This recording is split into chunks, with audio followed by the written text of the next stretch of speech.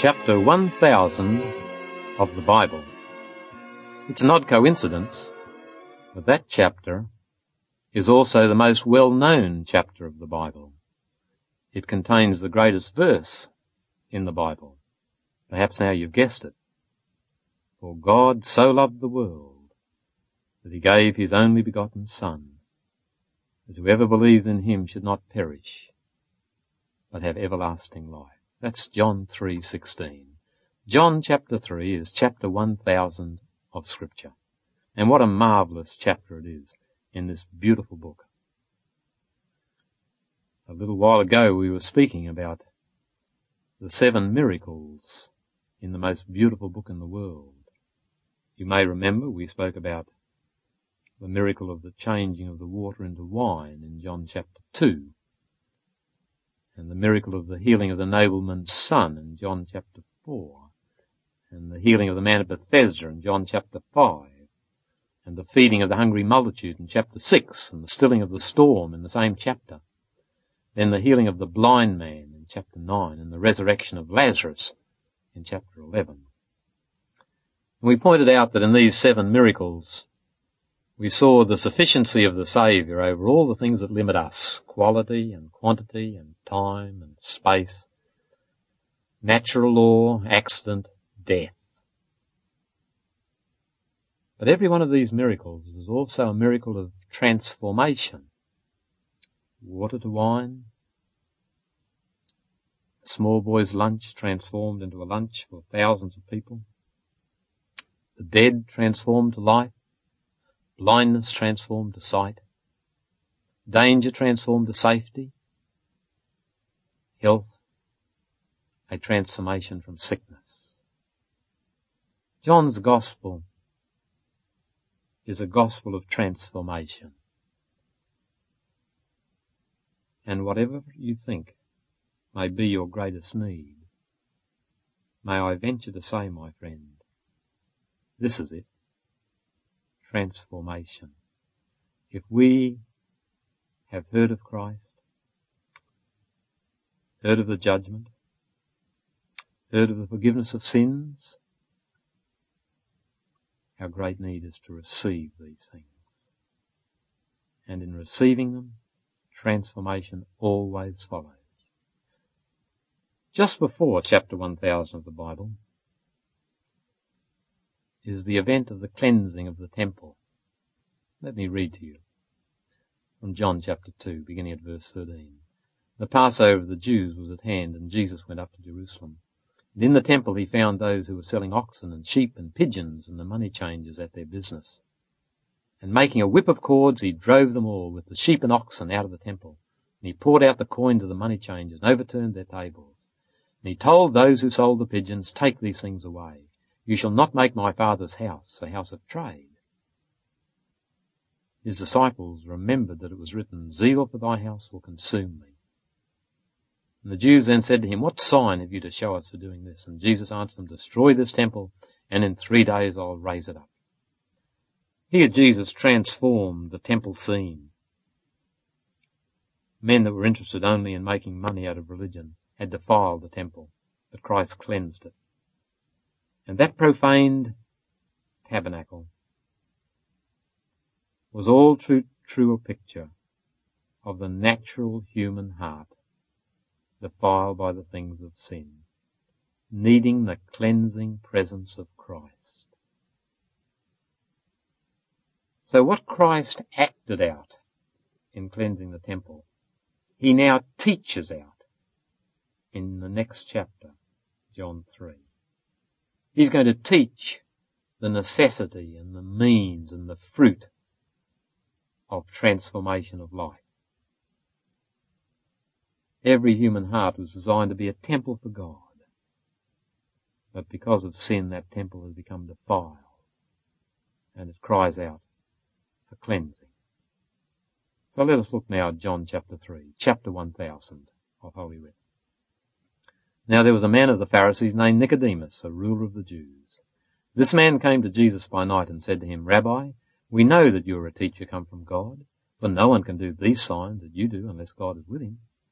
Jesus answered him, "Truly, truly, I say to you, Unless one is born anew, he cannot see the kingdom of God. Nicodemus said to him, how can a man be born when he's old? Can he enter a second time into his mother's womb and be born? Jesus answered, truly, truly, I say to you, unless one is born of water and the Spirit, he cannot enter the kingdom of God. That which is born of the flesh is flesh. That which is born of the Spirit is spirit. Do not marvel that I said to you, you must be born anew.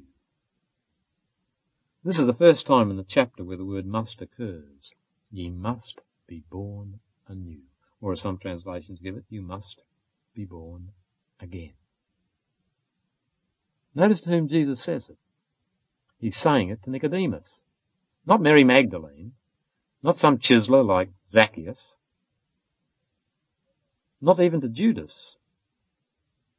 But he's saying it to a man that was apparently a paragon of virtue. A Pharisee. They were very strict in ways of righteousness, the best of them, and this was the best of them. Jesus calls him in the same chapter the teacher of Israel. So to this teacher of Israel, Jesus says, you must be born again. And that's frightening. You and I wouldn't have been scared if he'd said it to Mary Magdalene or to Zacchaeus. We would have said, yes, they need to be born again. But he says it to a man whose life is apparently spotless. This man was no alcoholic. This man was no thief. This man was not a blasphemer or an atheist. This man was not a thief or a pervert. This man was a religious man. He went to church and synagogue or temple Sabbath by Sabbath. He paid tithes of all that he possessed. He fasted and prayed often. And Jesus says, you must be born again. Often in Scripture, we come across a red light like this. Let me tell you another one. In Luke 13 and verse 3 it says, except ye repent, ye shall all perish. In John chapter 6, except you eat the flesh of the Son of Man and drink his blood, ye have no life in you. And he explained it by saying, the words I speak unto you, they are spirit and they are life. Then in John chapter 8, except ye believe that I am he, ye shall die in your sins. These things are not trivial, my friends. These are the musts of God. Ye must be born again. Ye must. It was Wesley who preached so often on this text that someone said, why do you always preach on the text, ye must be born again? And Wesley replied, because ye must. To be born only once is to die twice. To be born twice means only to die once, if at all, for Jesus may come in our lifetime. But born once, die twice. In 1 Corinthians chapter 15 and verse 46, we read that that which is first is not spiritual, but natural, and afterwards that which is spiritual. The Bible gives us many illustrations of this. Think of the first two boys ever mentioned in the Bible, Cain and Abel. The first was natural, carnal, profane. The second, Abel, spiritual. Think of the sons of Isaac, Esau and Jacob. The first was carnal, profane, natural. The second, born the same way, but he became spiritual, gracious, believing, obedient. Think of the first two generations of Israel. The first generation was a stubborn and stiff-necked generation. They perished in the wilderness because of their unbelief and their disobedience. But the second generation, that generation that by faith stepped into the flooding waters of Jordan, that generation that gave the shout of faith in order to see the walls of Jericho topple, that generation, by contrast with the first, was spiritual. Remember the text? 1 Corinthians 15:46, that which is first is not spiritual, but natural. Afterwards, that which is spiritual. Remember the first two kings of Israel. Saul, outwardly, very attractive, head and shoulders above other men, very talented, very gifted, handsome, strong, but natural. Then came David. He was the spiritual one. a man after God's own heart. So the Bible is telling us in all these symbolic pictures that our firstborn temperament and nature is not good enough, my friends. We all need changing. We need transforming. The temple of God, our hearts, our minds, have become defiled. We have polluted our minds and our hearts by loving the wrong things. Ye must be born again. However respectable, however upright, however apparently impeccable, ye must be born again. Unless a man is born again, he cannot see the kingdom of God. Not he will not, he cannot. Now I want to point you to the second time in this chapter where we find the word must. Let's read the story on. I'm in John chapter 3. The wind blows where it wills, and you hear the sound of it, but you do not know whence it comes or whither it goes. So it is with everyone who is born of the Spirit. Nicodemus said to him, How can this be? Jesus answered him, Are you a teacher of Israel, yet you don't understand this? Truly, truly, I say to you, we speak of what we know. We bear witness to what we've seen, but you do not receive our testimony. If I've told you earthly things, and you do not believe, how can you believe if I tell you heavenly things? No one has ascended into heaven but he who descended from heaven, the Son of Man. And as Moses lifted up the serpent in the wilderness, so must the Son of Man be lifted up, that whoever believes in him may have eternal life. Now here is the second must in chapter 1000 of the Bible. The first one was, ye must be born again. The second one tells us how. As Moses lifted up the serpent in the wilderness, so must the Son of Man be lifted up. You see, Nicodemus couldn't understand it either. And Jesus, first of all, gave him an illustration from the wind. We read it a moment ago. The wind blows where it wills. You hear the sound of it. You don't know whence it comes or whither it goes. So it is with everyone that's born of the Spirit. The wind is heard among the branches of the trees. It rustles the leaves and the flowers, but it's invisible. No man knows whence it comes or whither it goes. And that's the way it is with the work of the Holy Spirit upon the heart. It can no more be explained than can the movements of the wind. A person may not be able to tell the exact time or place, or trace all the circumstances in the process of conversion. That doesn't prove him to be unconverted. By an agency as unseen as the wind, Christ is constantly working upon the heart. Little by little, perhaps unconsciously to the receiver, impressions are made that tend to draw the soul to Christ. These may be received through meditating upon him, through reading the Scriptures, or through hearing the word from the living preacher. That's now. Suddenly, as the Spirit comes with more direct appeal, the soul gladly surrenders itself to Jesus. Many call this sudden conversion, but it's the result of long wooing by the wind of God, the Spirit of God. It's a patient, protracted process.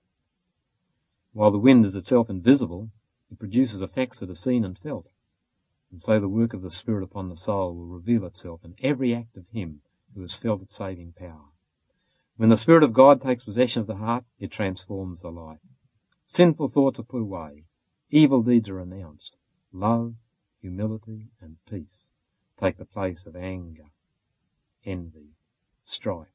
Joy takes the place of sadness, and the face reflects the light of heaven. No one sees the hand that lifts the burden, or beholds the light descend from the courts above. The blessing comes when by faith the soul surrenders itself to God. Then that power which no human eye can see creates a new being in the image of God.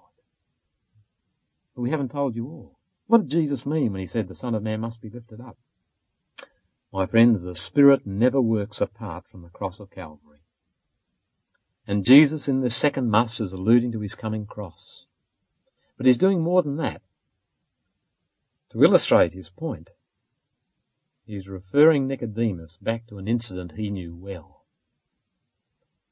Now, when the Israelites were grumbling on their desert way, God, to distract their thoughts, permitted venomous snakes to appear among them. Soon the grumbling, ungrateful host lay struggling on the ground, striving with death itself. And as Moses cried out to God, God gave him the remedy. The people had grumbled and showed their unbelief. Now they must be healed, and they could be healed by faith alone. So Moses was told to make a molten snake and put it on a banner staff like a cross twirled around its arms. And then the proclamation went forth that whoever looked upon that snake on the banner staff, they would be healed. Of course, some just jeered and laughed and died. Others looked and lived. And Jesus is saying that we've all been bitten by that old serpent called the devil and Satan. We all have the virus of sin in our spiritual blood. We are all dying people in the desert of this world. But God has raised a banner staff, the cross. And he's put on that cross a serpent. A serpent? It wasn't a lamb, but it was the Son of God. My friends, God made him to be sin for us. Christ was treated as though he were the devil, that we who've been bitten by the devil might live. It tells us in the book of Galatians, in the 3rd chapter, that Christ was made a curse for us. Paul tells us there in chapter 3 of Galatians, in verses 10 onwards, that no one can ever be made right by doing what the law requires. For the law requires perfect fulfillment, practical fulfillment, personal fulfillment, perpetual fulfillment. Cursed is everyone that continueth not in all the things written in the book of the law to do them. That's the warning to all who seek salvation by works. They are cursed. Everyone that continues not to do everything in the book of the law. My friends, we are all cursed, for we're all legalists, we're all Pharisees. We all think we're pretty good, and that God ought to open up heaven to us. We think our virtue lies in the fact that there are many things we haven't done that we were tempted to do. But that would be an empty virtue. As Moses lifted up the serpent in the wilderness, so must the Son of Man be lifted up. Whoever believes in him may have eternal life. When we see our lost estate, that we, like the Israelites of old, having been bitten by the serpent, are dying because of our unbelief and our grumblings, then when we see that one took our place and was made a curse for us, when we see that one was made to be sin for us who knew no sin, when we see that and look, then we live. No one can really love Christ till he sees that Christ loved him. Our very first duty is adoration, to behold the cross of Christ. My friend, true religion is not just church going or Bible reading or praying. True religion is looking intently at the cross of Christ, the monument of God's love, the only lever that can raise up the world, the place where God took our place, who stood in our stead, besieged by all the demons of hell, trying to persuade him to come down. He saved others. Himself he cannot save, cried the crowd. It was true, my friends, and yet it was untrue. He could have saved himself, but no, he couldn't, because his nature is love, and he was there because he loved us. The Bible says he loved us and gave himself for us. It's not enough to believe, as the 16th verse of this chapter tells us, that God so loved the world. It's not enough to believe what the book of Ephesians tells us, that Christ loved the church and gave himself for it. It's only enough to believe that Christ loved me and gave himself for me. So the following verse, my friends, is the most famous verse of Scripture. For God so loved the world that he gave his only Son, that whoever believes in him should not perish but have everlasting life. It's the greatest verse because it's about the greatest person, God. Doing the greatest thing, loving the greatest number, the world. giving the greatest evidence of love, giving the greatest gift, his only Son, with the greatest invitation, whosoever. You don't send out your invitations to parties like that, whosoever. And the greatest simplicity of condition, whoever believes in him is saved from the greatest fate, should not perish. Without Christ we perish. He that has the Son has life. He that has not the Son has not life. You can never perish while trusting in the merits of Christ, while believing that he took your place on the cross. But if you believe that, you'll be transformed. Not perish, but have the greatest reward, eternal life. So there's the greatest text of the Bible, my friends, in chapter 1000, about the greatest person doing the greatest thing, loving the greatest number, giving the greatest gift, giving the greatest invitation with the greatest simplicity to save us from the greatest fate and to receive the greatest reward. The Son of Man must be lifted up. Calvary reveals the love of God as nothing else does. Behold him there, my friends, stripped naked because we're naked as regards righteousness. See his hands and feet pierced because the wrong things our hands have done and the wrong places our feet have led us. See his brow crowned with thorns because of the wrong thoughts we have thought, thoughts of impurity and hatred and envy and jealousy and pride and lust. His brow was pierced because of those thoughts. And that back, beaten to pulp by the Roman lash, our backs have borne so many idols, they deserve to be beaten. And his side was pierced, that side by his heart, because we've loved so many false gods. My friends, when we see the love of Christ for us, then we love him too. And then we've been born again. Then we have eternal life. As soon as we believe, we receive. To as many as received him, to them gave he power to become the sons of God, even to as many as believed on his name. That's John 1:12. Receiving is believing, and believing is receiving. And to believe that Christ loved us personally, to die for us, is to receive eternal life. It brings transformation of life. The sky is bluer, the grass is greener. People are different because life is different, because we are different, because we found that God is different to what we thought. He's so much better than we've ever dared to hope, though we are so much worse than we ever suspected. Now there's one other place, my friends, in this chapter where the word must is used, to which I draw your attention. When the people came to John the Baptist, and told him, Rabbi, he who was with you beyond the Jordan, he's baptizing and everyone's going to him. John answered, no one can receive anything except it's given him from heaven. You yourselves bear me witness that I said I am not the Christ, but I've been sent before him. He who has the bride is the bridegroom.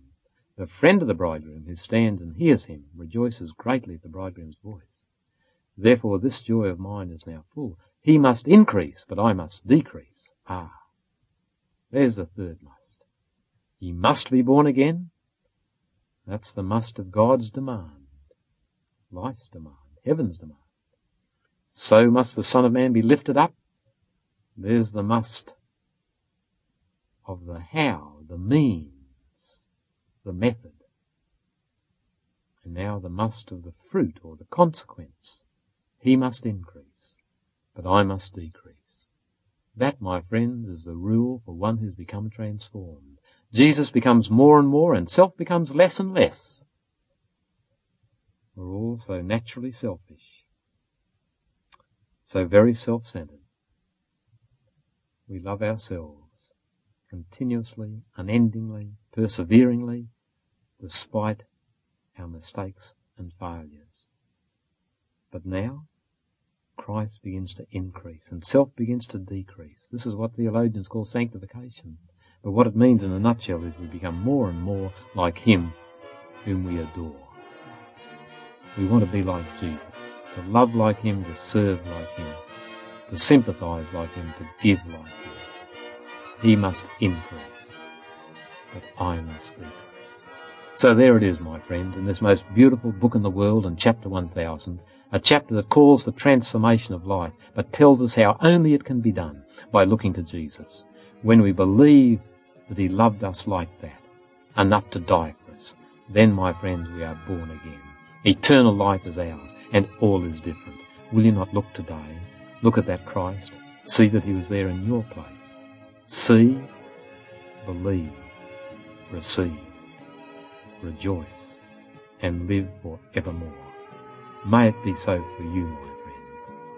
God bless you.